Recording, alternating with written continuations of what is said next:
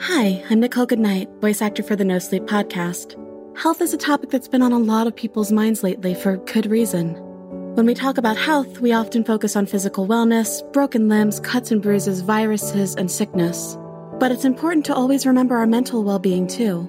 The brain's a part of the body after all.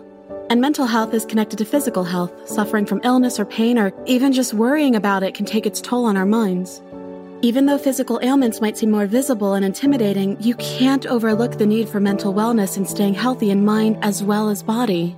That's where services like BetterHelp come in. If you need someone to talk to or just to listen, they're a great option. BetterHelp will assess your needs and match you with your own licensed professional therapist. You can start communicating in under 24 hours. It's not a crisis line, it's not self-help, it is professional counseling done securely online. There is a broad range of expertise in BetterHelp's counselor network which may not be locally available in many areas. BetterHelp's service is available for clients worldwide. It doesn't matter when you need help, day or night. You can log into your account anytime and send a message to your counselor. You'll get timely and thoughtful responses, plus you can schedule weekly video or phone sessions so you won't ever have to sit in an uncomfortable waiting room. Plus, you can even chat and text with your therapist between sessions when you need to talk about things. It allows you to take control of when you feel capable of opening up, instead of being put on the spot if you're someone who finds that hard. BetterHelp is committed to facilitating great therapeutic matches so they make it easy and free to change counselors if needed. It's more affordable than traditional offline counseling, and financial aid is even available. So whenever you need some help, visit betterhelp.com/nosleep and join the over 500,000 people taking charge of their mental health with the help of an experienced professional. NoSleep listeners get 10% off your first month at betterhelp.com/nosleep. So don't forget that mental health is just as important as physical health.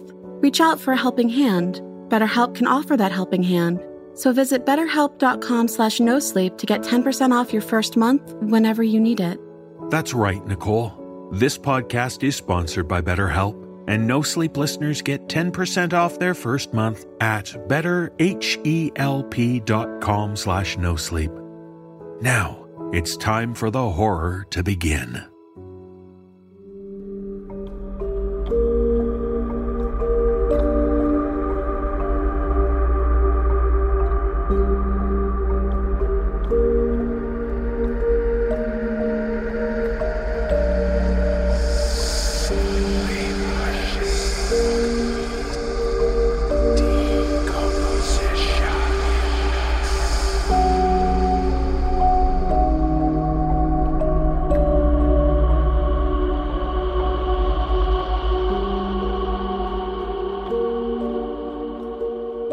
Welcome, Sleepless listeners. I'm your host, David Cummings. As you may be aware, Halloween is on the horizon. We here at the NoSleep podcast have a colossal cavalcade of content coming for your ears over the next week. But on top of our Halloween episodes, we're also going to be continuing our newly established tradition of Halloween live streams. Our Halloween livestream event will take place on Saturday, October 30th on twitch.tv/the NoSleep podcast. Fear-laden festivities will kick off at 3 p.m. Eastern Daylight Time, where we'll spend a terrifying time hanging out, chatting with listeners, and sharing spooky stories. Then, to take us up to the twilight hours, members of the NoSleep podcast team will compete against each other in a number of multiplayer games, including the newly released Jackbox Party Pack 8.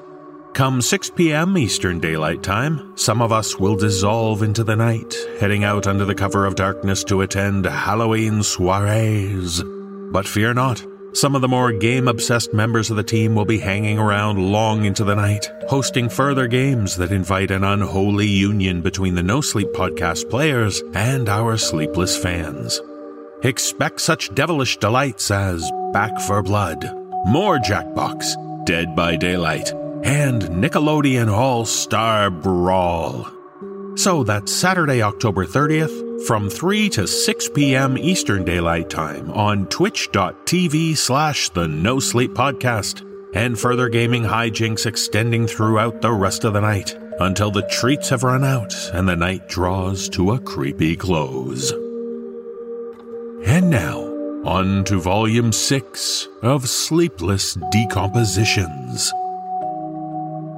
I was warned once, of 2 moons. Where there are twin suns, there can be a lunar answer.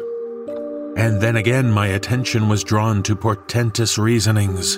The moons rise over the 17th cycle, which begins with the season of the witch. 2 moons, satellites in the night sky. Our ancestors feared the darkness. It was a survival instinct, and it would be easy to assume that their terror kicked in at sunfall. That's certainly what author S.H. Cooper would have had us believe. Or is it? Perhaps what she was really trying to tell us, via the voice of Dan Zappulla, is that the thing we should fear the most is moonrise.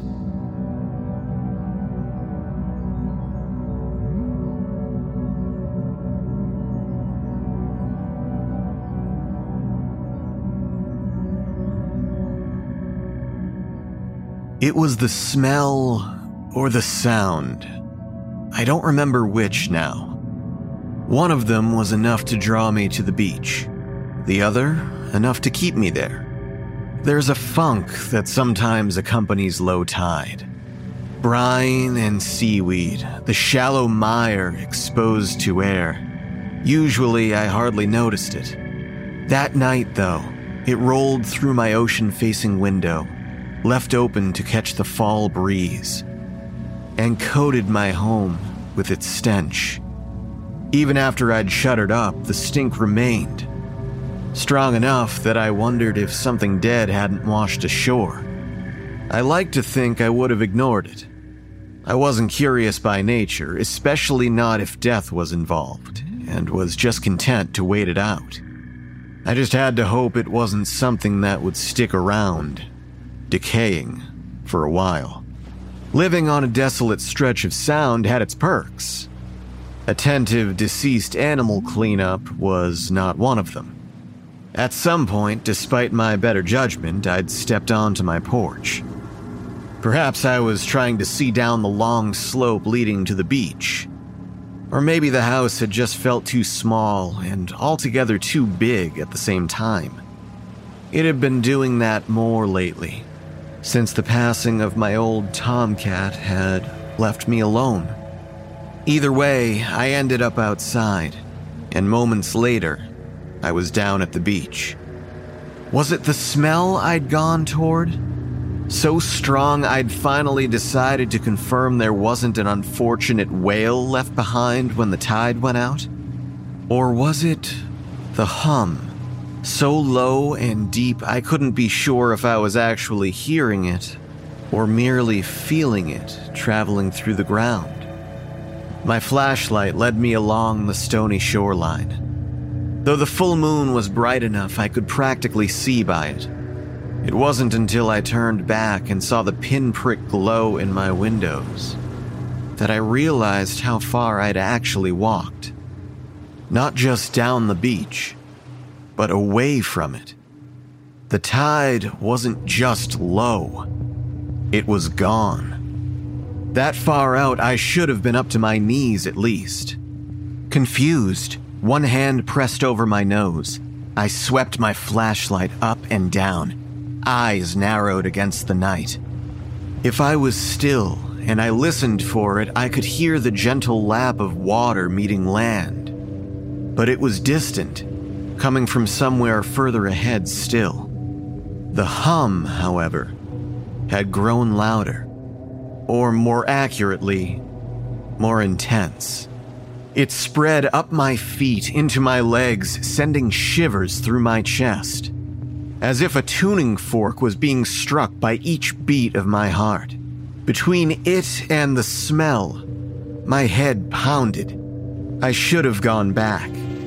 I wanted to go back. But when I looked over my shoulder again, the lights from my home had all but vanished, swallowed up by the night. As if pulled by source unseen, I was still moving forward even as I willed myself to turn around. My thoughts became a distant thing from my body, urging one thing while my legs did another. The hum was in my teeth then, vibrating them in their sockets. My eyes watered at the stench. So heavy it clogged my nose and filled my mouth with the taste of rotting fish and stagnant seawater. When I saw the pillar, thin and taller than me by twofold, topped by a bulbous round end rising against the sky ahead, every instinct told me that this was the source of that damned hum. My heartbeat had become erratic, a small animal aware it's not alone in the hunter's wood. And with what little control I could muster, I pointed my flashlight at the strange obelisk. The light detailed its surface, splotchy brown with a wet sheen. Not wood or stone, not quite flesh, but living. And I was reaching for it. I hadn't registered I was at all until my fingertips brushed against it. Rougher than it first appeared, scaly, covered in a fine layer of slimy, sticky substance. At some base level, I knew I shouldn't be touching it, even as I pressed my palm flatly against it. A cough rose in my throat. I tried to force it back down, tried to take a gulp of air that had turned liquid thick, but it quickly became a sputter. My chest constricted sharply. I attempted to pull away from the pillar, gasping desperately for breath, but my hand remained fixed to it. I yanked again, but it was stuck fast, and when I shined my light on it, I saw the slime had gathered around my hand and oozed between my fingers, holding me in place like a fly in honey. My lungs screamed, and in a last-ditch effort to fill them, I threw my head back, mouth stretched wide. The moon, hanging low and glowing impossibly bright, seemed to grow as I stared up at it, until it filled my vision and my eyes burned with its white light. I squeezed them shut, wrenching my head away from its unblinking glare. Just as quickly, it was gone, and the world beyond my eyelids darkened into black.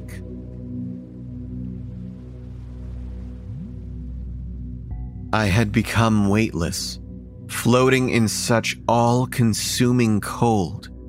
I only felt it for a moment, before my body became numb. I wasn't sure if I was breathing or if I needed to breathe, or if anything hurt anymore. Only dark, and then cold, and then nothing at all.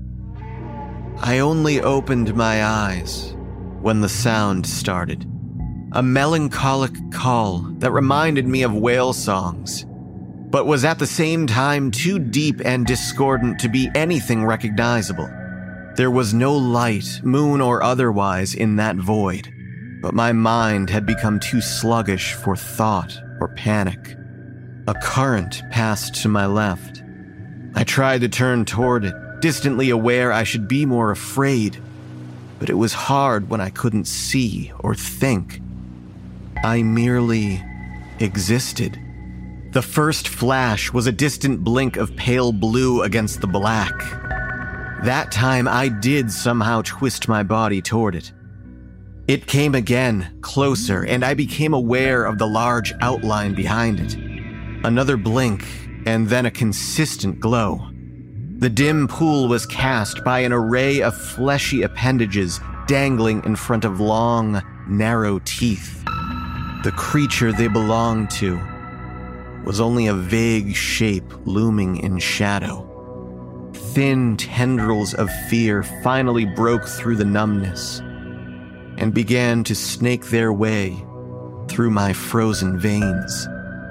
As I became more aware, more afraid, the distorted whale-like song rose into a keen, and each note was like a knife scraping across my brain, carving a message I couldn't grasp into my very being. It smoldered and sparked, burning through the cold until it felt like lightning was tearing through my body. What did it want? If I could just figure it out, just appease it, perhaps it would stop. But the more I struggled to decipher it, the more I could feel myself fighting against that understanding. This was not something for man to hear, much less comprehend. It was primordial, dredged from some hellish depths I had never been meant to descend to. I could feel it in my bones, how the wrongness of it raked against them and tried to seep into my marrow. Pressure built and built until my brain seemed crushed against the sides of my skull, and I was sure it would burst, erupting through bone and scalp as the whale song crescendoed. There came a rush of water, as if I were quickly rising or it were quickly receding, and with it went the dark. And I was suddenly staring up at the night sky once more. The world was warped, though, rounded at its edges, the colors muted, the shapes indistinct, all except the moon. Not the same white orb I'd been gazing at before, although it too was still there. No, this was different. A second moon. Some impossible shade of purple-red I'd never seen before, cresting the horizon. At the sight of it, a new fear started to rise in me. Nameless and animalistic, it clawed at my insides with a fatalistic certainty like nothing I'd ever felt before. If that thing eclipses our moon, we're doomed.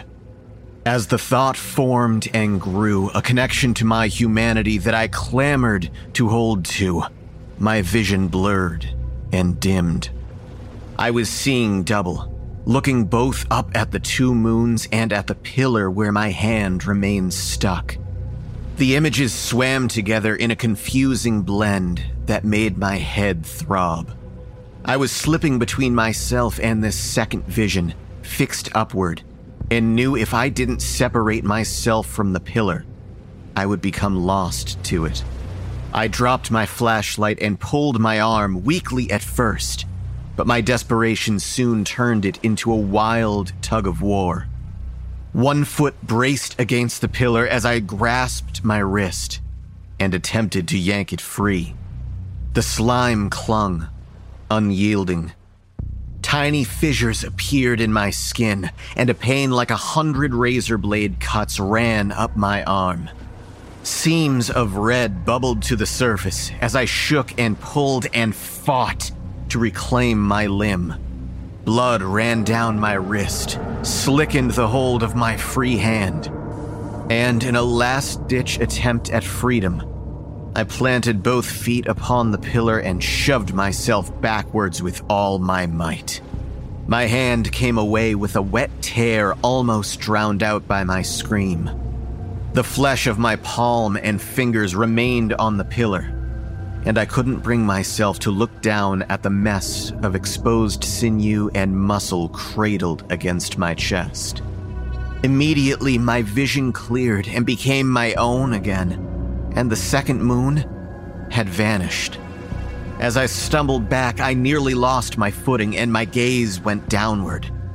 Caught in the flashlight's beam was not seabed, but the scaly side of a giant flounder-like fish, partially obscured by sand and rock. In growing horror, I traced the length of its body back to the pillar and realized it wasn't a pillar at all. It was an eye stalk, and I had been seeing the world through its single, bulbous eye. I uttered a small, terrified cry and staggered off of that creature, away from its unshifting upward stare and the horrible images it had somehow imparted, unsure of what it was, what it wanted, where it came from. Only that it was real. That moon, too alien for my eyes to even fathom, was rising. And that, if it eclipses our moon, we are doomed.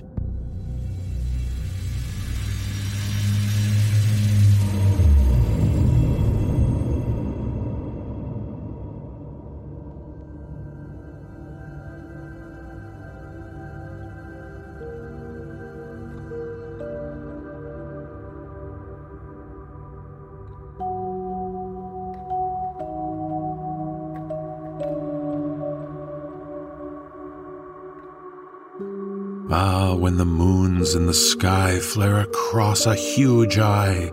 That's amore. Now, I trust you are all aware of the excellent horror anthology podcast called Creepy, created and hosted by friend of the show, John Grills. And with Halloween upon us, it's the perfect time for Creepy and NoSleep to collaborate. That collaboration can be heard here in mere moments. Well, part of it, anyway. Written and performed by John Grills, this story also stars Nate Dufort from Creepy, alongside our own Mick Wingert, David Alt, Dan Zapula, and Jeff Clement. The second of our collaborations can be heard over on the Creepy podcast. Check the link in the show notes to find it. So listen to the second half on Creepy. But now, let's listen to our collaboration with Creepy, with a creepy tale called I Used to Work for an Extreme Haunt.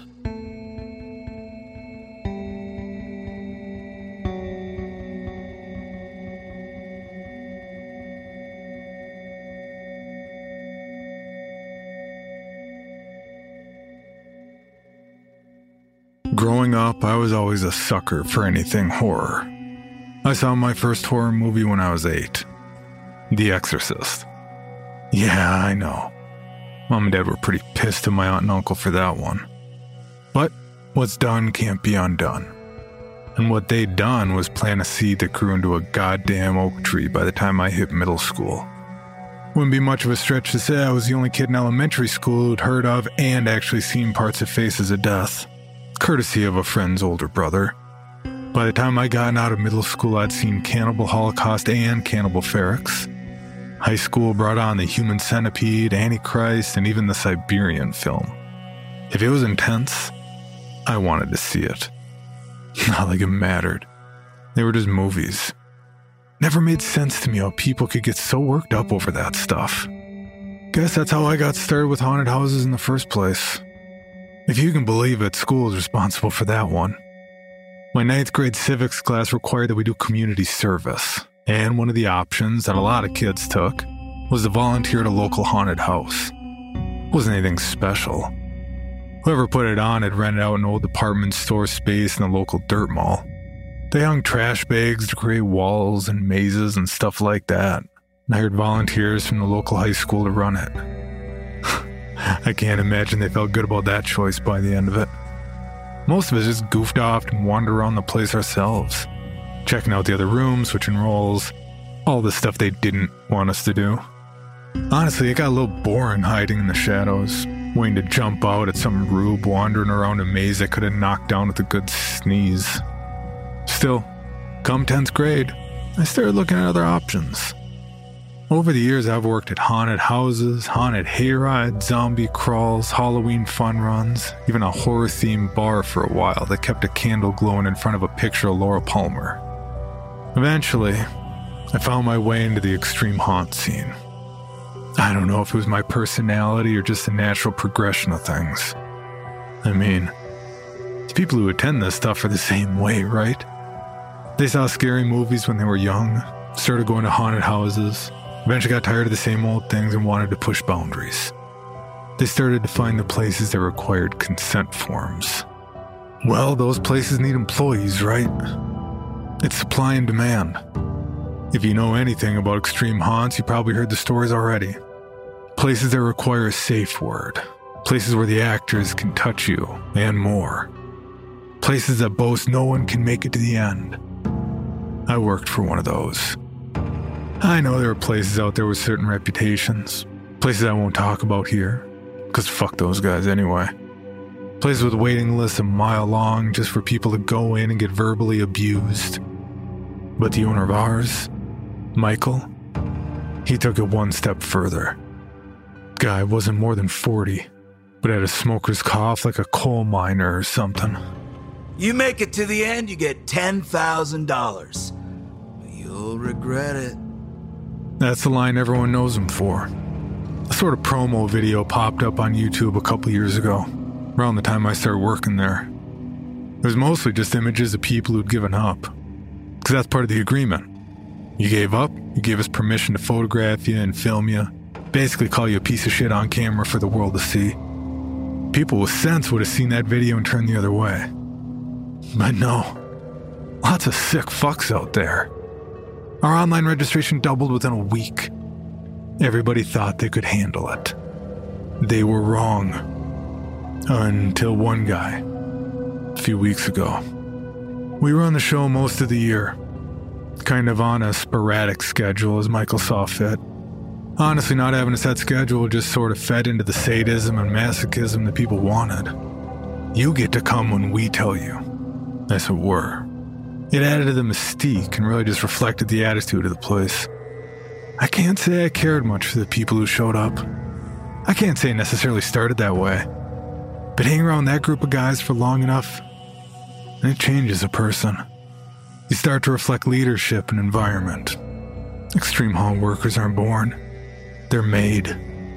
We had a rotating group of about a dozen guys. The guys who torment you, wrap your head in duct tape, lock you in a refrigerator, chain you to a pipe, that sort of stuff. They were referred to as our dogs. But there was a core group of 5 of us who worked the haunt regularly with specific gigs. I was the driver. I'm the guy who picked people up at the designated point, blindfolded them, drove them around off-road for a while till they were good and lost. And most of the time worried. I was the one who got them out, walked them into the haunt we had set up and started the process, handing them off to one of the dogs. Then I go and man the cameras. We filmed everything, for reasons. First, there was Blur. No one ever saw him. If they did, they'd be way less scared of him. Blur was a skinny surfer-looking guy. Never once saw him wearing a shirt. Had bleached blonde hair and a perpetual tan like he just left the beach to fuck with people. I always rocked back and forth when he was standing still like he was ready to run off at any moment. Rumor was the guy was a tweaker, but if so, he's the most reliable tweaker I ever met. Blur was all about the audio experience, ASMR stuff. Assuming you made it that far, and lots didn't. Most gave up with the basic shit the dogs would do. They'd chain you to a pipe so your feet were just at their tiptoes on the ground, and he'd whisper into your right ear. Hey. Then whisper in your left. It's okay. He'd move all around. It's just a game. You'll be fine. There's no reason to. Then he'd scream the most insane shit you ever heard. I'm gonna fuck your corpse in front of your mother, you dumb fuck! This isn't a fucking game. You're stuck here now. You think that safe word shit is real? How fucking stupid are you? Why would you think this was legit? No one knows where you are. He'd laugh this sick, choking laugh right in their face, then just go quiet. He'd take an hour just fucking with them, moving around, taunting them. He was equal parts drill sergeant and insane clown. I swear most people quit there. They just don't expect it all. The shock's too much. You revert to a little kid getting screamed at. People hollering their safe word within the first 5 minutes was pretty common. Pathetic, too, if you ask me. Eventually, he'd get tired of his own shtick and let the dogs take him back for a while. We'd always work in some abandoned factory or something. Some place filled with dirt and mud and bugs. They'd throw them down, smear their faces, whatever they wanted. After that was Paul.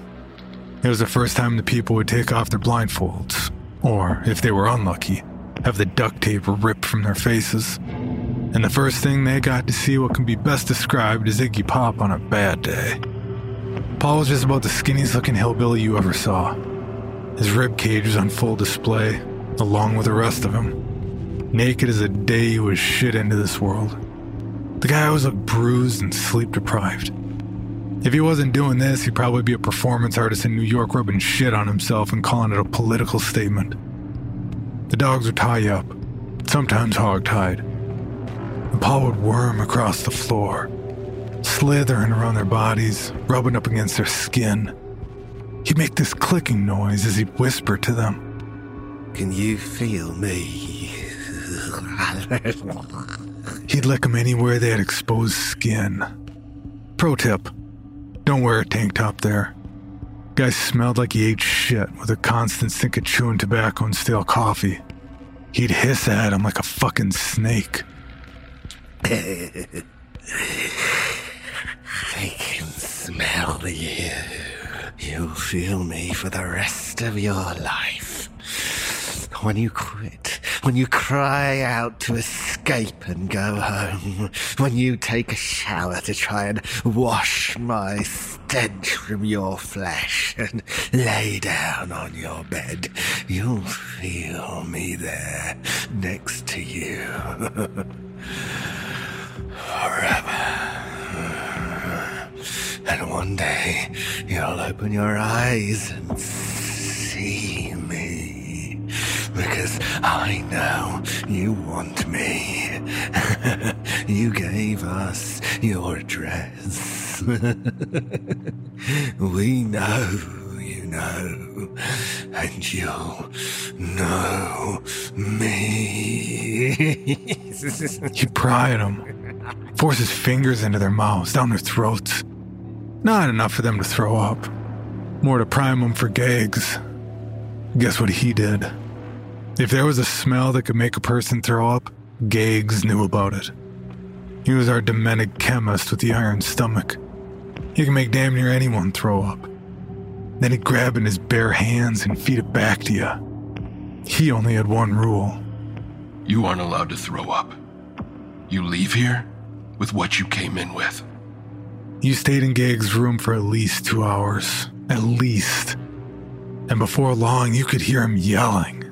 Eat it. Fucking eat it, you fucking pig. Don't you dare spill that shit on my floor. Fucking eat it all.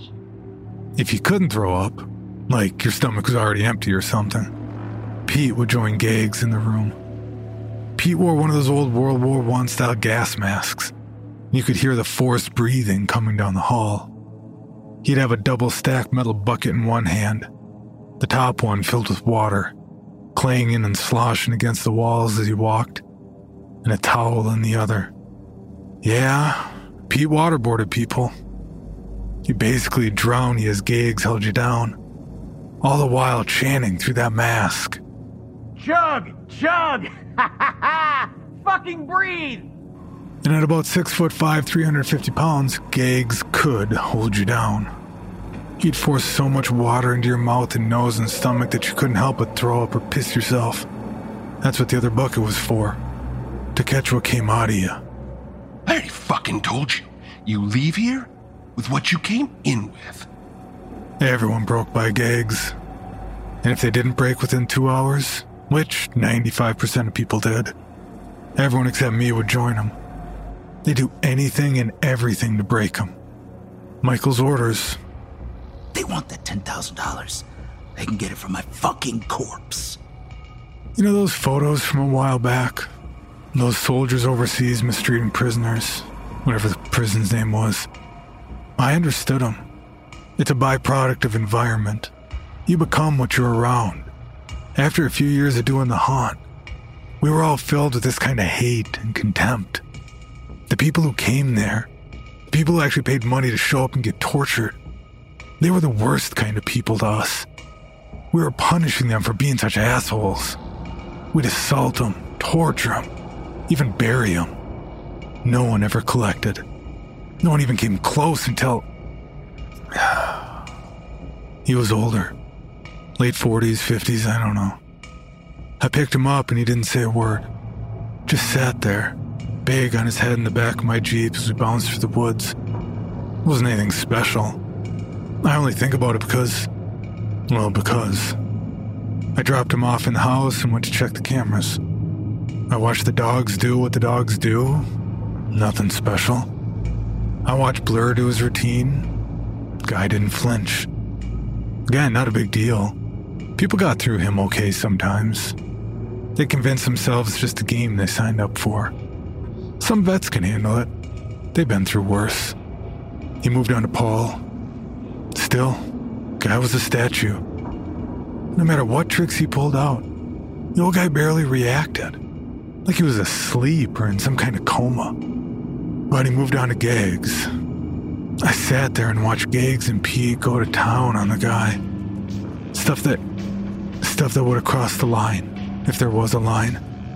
But the guy, he didn't flinch. He took it all. He took the worst of it all. Michael was over my shoulder at that point. I could hear his teeth grinding together. He was actually mad. The fuck is wrong with this guy? The fuck is wrong with those two pussies? They can't handle one old man. They were getting dark. Real dark with the guy. Real dark like I'd only seen one other time. Finally, I see the old guy raise an arm real weak. He couldn't have had much left in him. Gags' knuckles were bleeding. There were teeth on the ground. He waved Gags closer, and when Gags leaned in, the old guy whispered something I couldn't make out. Gags looked back up at the camera and stepped away from the old man through a side door to the control room. What the fuck did he say? He asked me if I know Allison. Who the fuck is Allison? How should I know? What the fuck do we do now? Make him quit. Michael made it sound like it was that easy. I mean, it used to be that easy, but not anymore. How? I don't fucking care. Just make him quit, or you two can fucking pay him the 10 grand. Michael stomped out of the room, and Gags just sort of looked at all of us before shrugging and going back to work.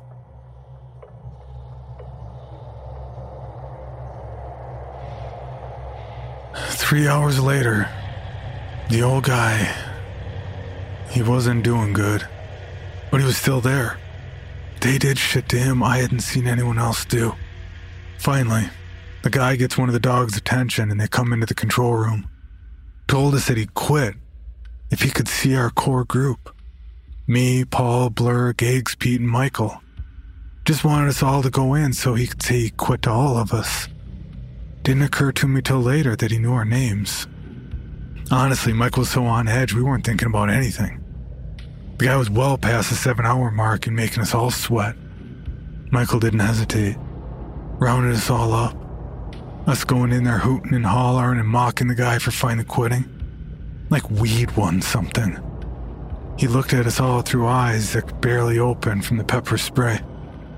One by one, he looked at us real hard before saying his safe word. We dumped the guy where we found him and called 911 to have him picked up. I think we all knew we'd gone too far. Kept waiting for the police to show up, but they never did. Michael swore the NDA would cover us, but I don't think he even believed it. But the guy never said a peep. We heard about Blur a few days later. Cops found him in his apartment. His tongue had been cut out. His surfer blonde hair shaved. A needle in his arm. The cops said he'd OD'd, lost it, mutilated himself. But before that, he left a note that said, "Tell Allison I'm sorry," in his chicken scratch that barely looked human. Michael didn't say anything. Just told one of the dogs there was a new job opening. Paul didn't show up for a gig the next week. Pissing off Michael, who stomped over to his shitbox apartment and found him. Cut off his own cock. Was holding it in his hand. His other hand had a letter. "Tell Allison I'm sorry." Michael disappeared after that. It's not like I was left holding the bag. Michael was the haunt. Without him, it was just over. It was all in his name. He even paid us under the table. I knew he was shady, because obviously he was, but still. I went digging through his office. He kept files on all the permission forms and disclaimers he made people sign. I was going through them when I came across one from the year before. It's not like I forgot about her, but I didn't piece it together. She told us her name was Heather, not Allison. 1 year to the day, her dad came into the same haunt she died at. Their likeness was clear as day when I pulled up the old videos. Fucking incriminating myself, it doesn't matter anymore. I know I'm dead anyway. She died hanging from a pipe, but it was actually caused when she was waterboarded. It's called dry drowning, when the water gets in your lungs and you literally drown on dry land. She'd made it past the 7-hour mark, just like her old man. Michael had us dump her body in a ditch, and we circled the wagons, claiming she never showed up for the haunt.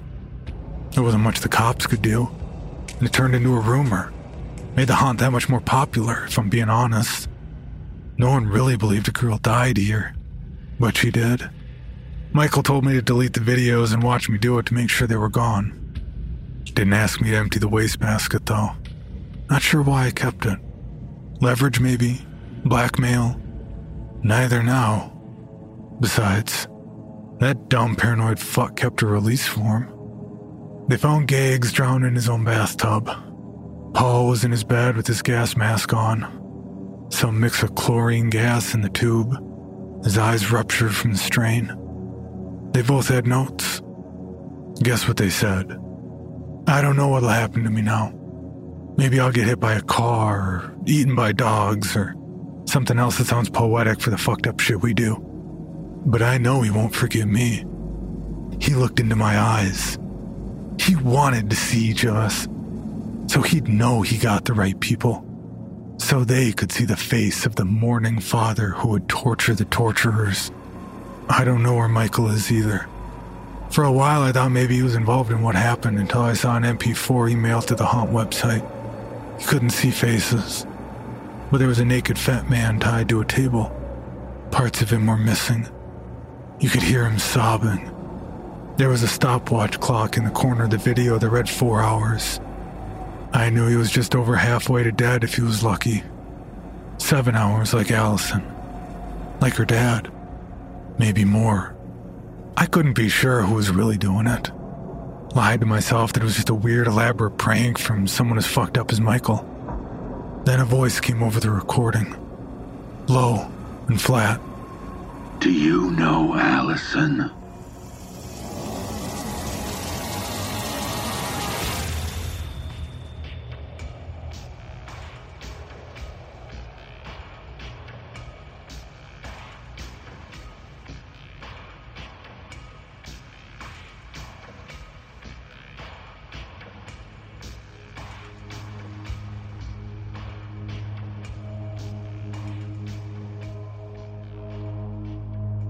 We'll keep decomposing in mere minutes, but first, I want to rant about something. Even though this is a horror podcast, I really can't abide things done in bad taste. Gory, slimy, gooey horror? Oh, that's A-okay with me. But when it comes to CBD, the last thing I want to deal with is bad taste and slimy oils. I used to do that. I'd get vials of vile, oily tinctures. Sometimes I try to put the drops right in my mouth. Decidedly unpleasant, to say the least. That's why switching to Caliper CBD powder has been such a great experience. Caliper CBD powder is easy to use and, like some of our stories, completely tasteless. So adding it to any beverage makes taking CBD a breeze. Easy to ingest and no gross aftertaste. And when I use CBD oils, I always had to wonder, how many drops do I take? I'd be trying to get the right dose into my mouth without gagging and losing track of 4 drops. No, was it 6? Such a hassle. But with Caliper CBD powder, the dosing is easy. Each individual packet contains precisely 20 milligrams of CBD. No more, no less. So Caliper has made adding CBD to your daily routine easy in terms of dosing and taste. Huzzah! Have you ever tried CBD? The plant it comes from might be the same, but this isn't about getting high, dude. No blazing 420s here. No, Caliper CBD contains no THC, so you can take it without the trippy high. That means I can take it in the morning before starting work or in the evening before bed. The benefits are legion. When I take it in the daytime, I find the little aches and pains in this old body of mine feel less annoying. And my wife and I take it before bedtime and find that it helps us relax and sleep easier and deeper. The benefits of CBD are plentiful and worth looking into. So when you want to help your body feel more centered and working its best, consider using Caliper CBD powder in your routine. It's clinically proven to deliver 30 times more CBD in the first 30 minutes than CBD oil. And it was developed by food scientists who rigorously test it for purity and quality. So, to bring some tastelessness into your life in the best possible way, try Caliper CBD. And you can get 20% off your first order when you use promo code NoSleep at trycaliper.com/NoSleep. Try it risk-free for 30 days. If you don't love it, they'll give you a full refund. That's trycaliper.com/NoSleep. And don't forget promo code NoSleep for 20% off your first order. And now, it's time for more creepy horror. So let's show some good taste and return to the show.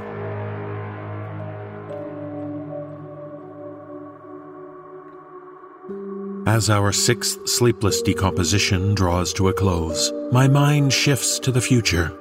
By the time you next hear from me, the season of the witch will have begun.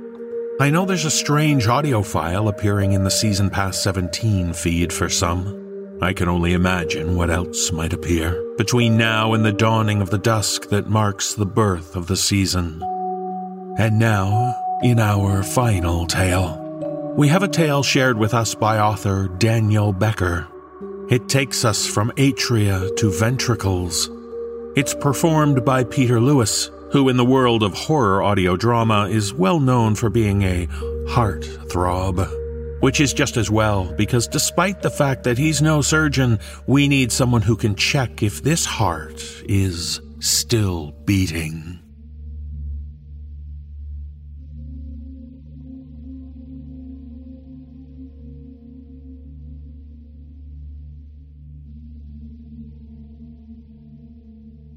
Ripping someone's still beating heart out of their chest and showing it to them before they die.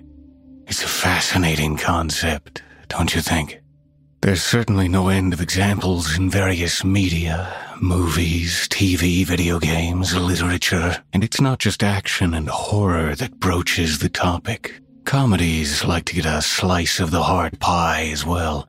I'm not sure what's so funny about tearing through someone's rib cage and pulling out a vital chunk of their anatomy, but it always seems to get a laugh.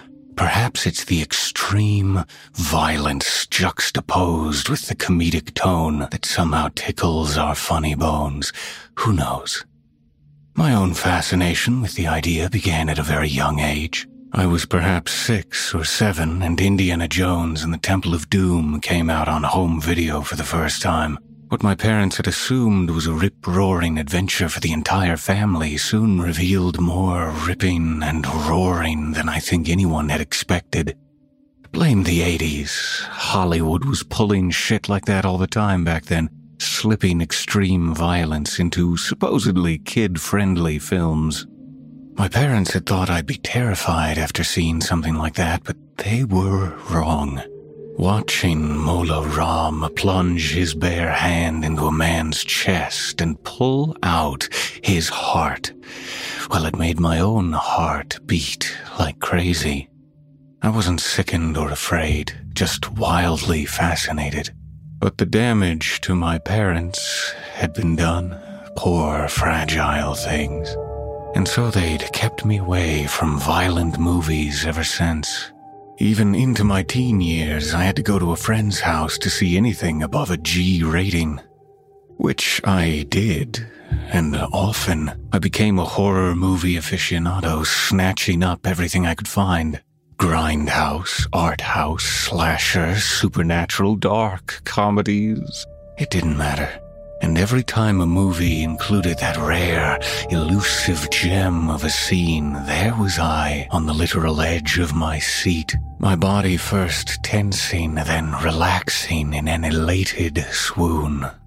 It feels weird to call it orgasmic. Is that weird? I guess I'm weird then. I think it was around my junior year of high school that I started seriously thinking about medical school. I went to the library, this was before the internet after all, and I borrowed every book on human anatomy I could find. The cardiovascular system became my religion, the body my temple, the heart my golden idol. I wanted to know everything I could about this marvelous organ. And of course my obsession remained carried along in the back of my mind like stolen pornography furtively glanced at when no one was looking. Heart surgeon. Naturally, I graduated top of my class, of course. All my professors wrote me letters of recommendation, saying things like, he has a passion for the field unparalleled by any I have seen before, and never have I witnessed such skill in the hands of someone so young. It is as if he and the organ were one.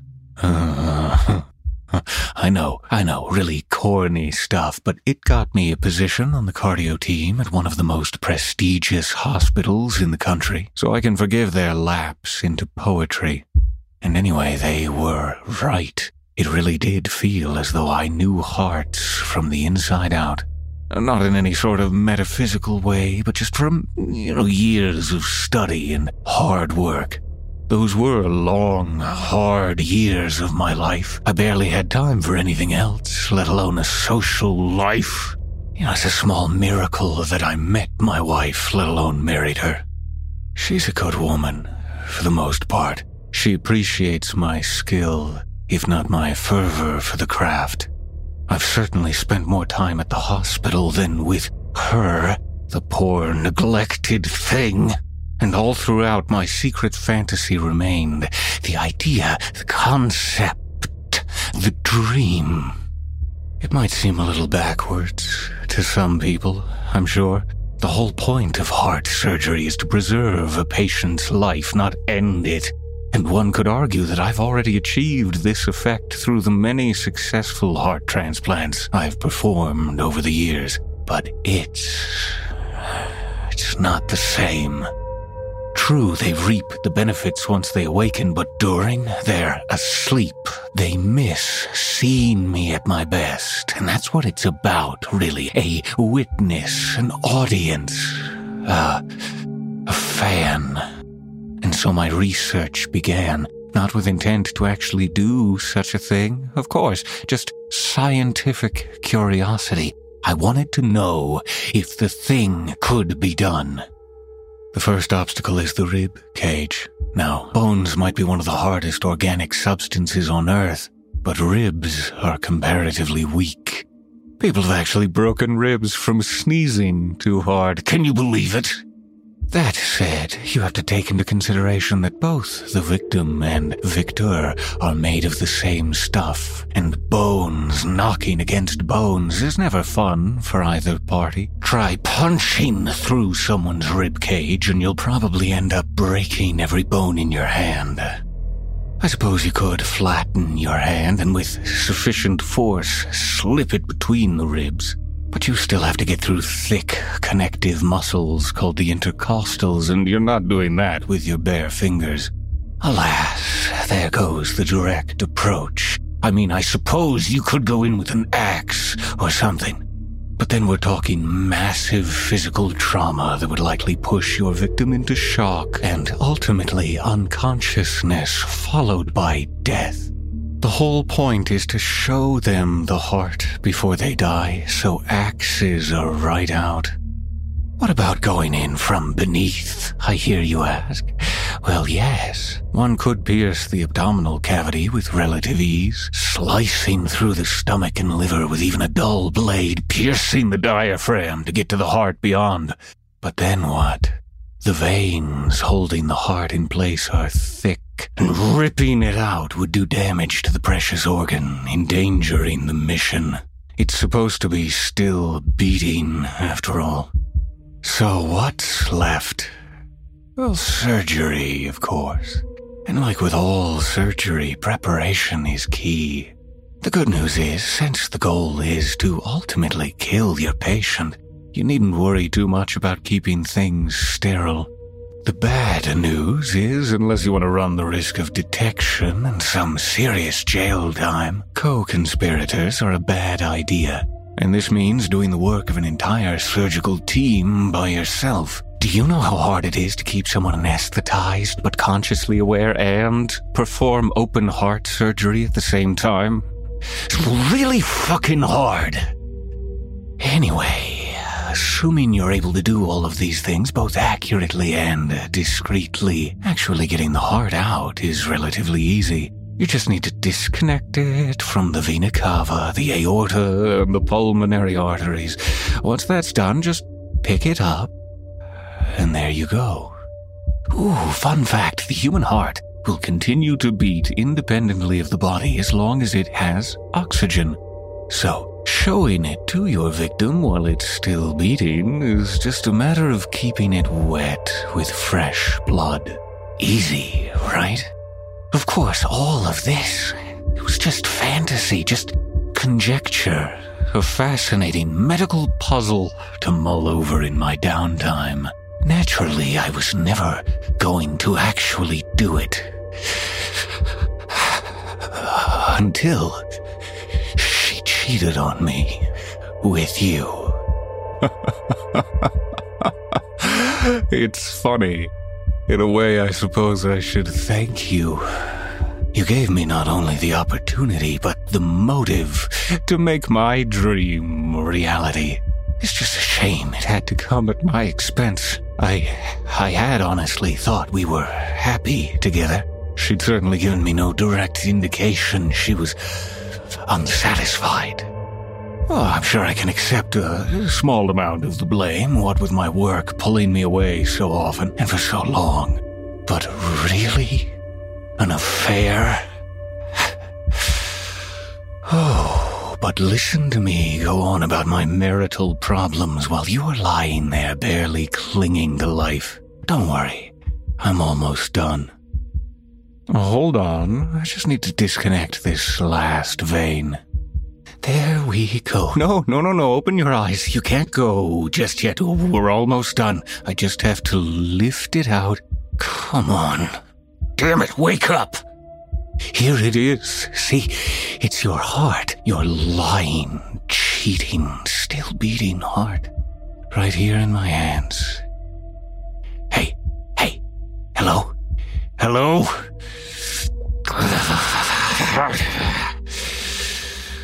Oh. Well, shit. Oh well. Perhaps I'll have better luck with her.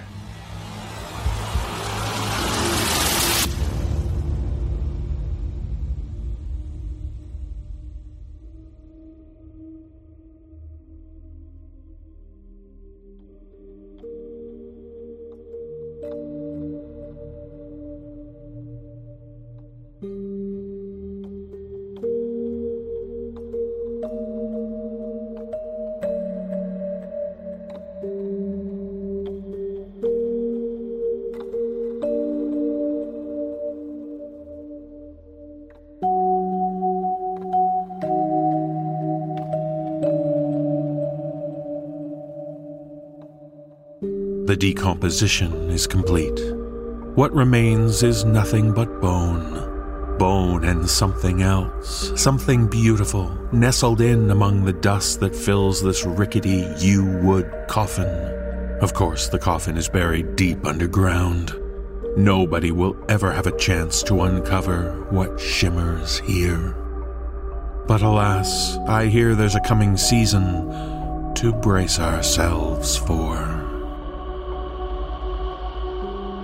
This audio production is copyright 2021 by Creative Reason Media, Inc., all rights reserved. The copyrights for the stories are held by the respective authors. No duplication or reproduction of this audio program is permitted without the written consent of Creative Reason Media, Inc.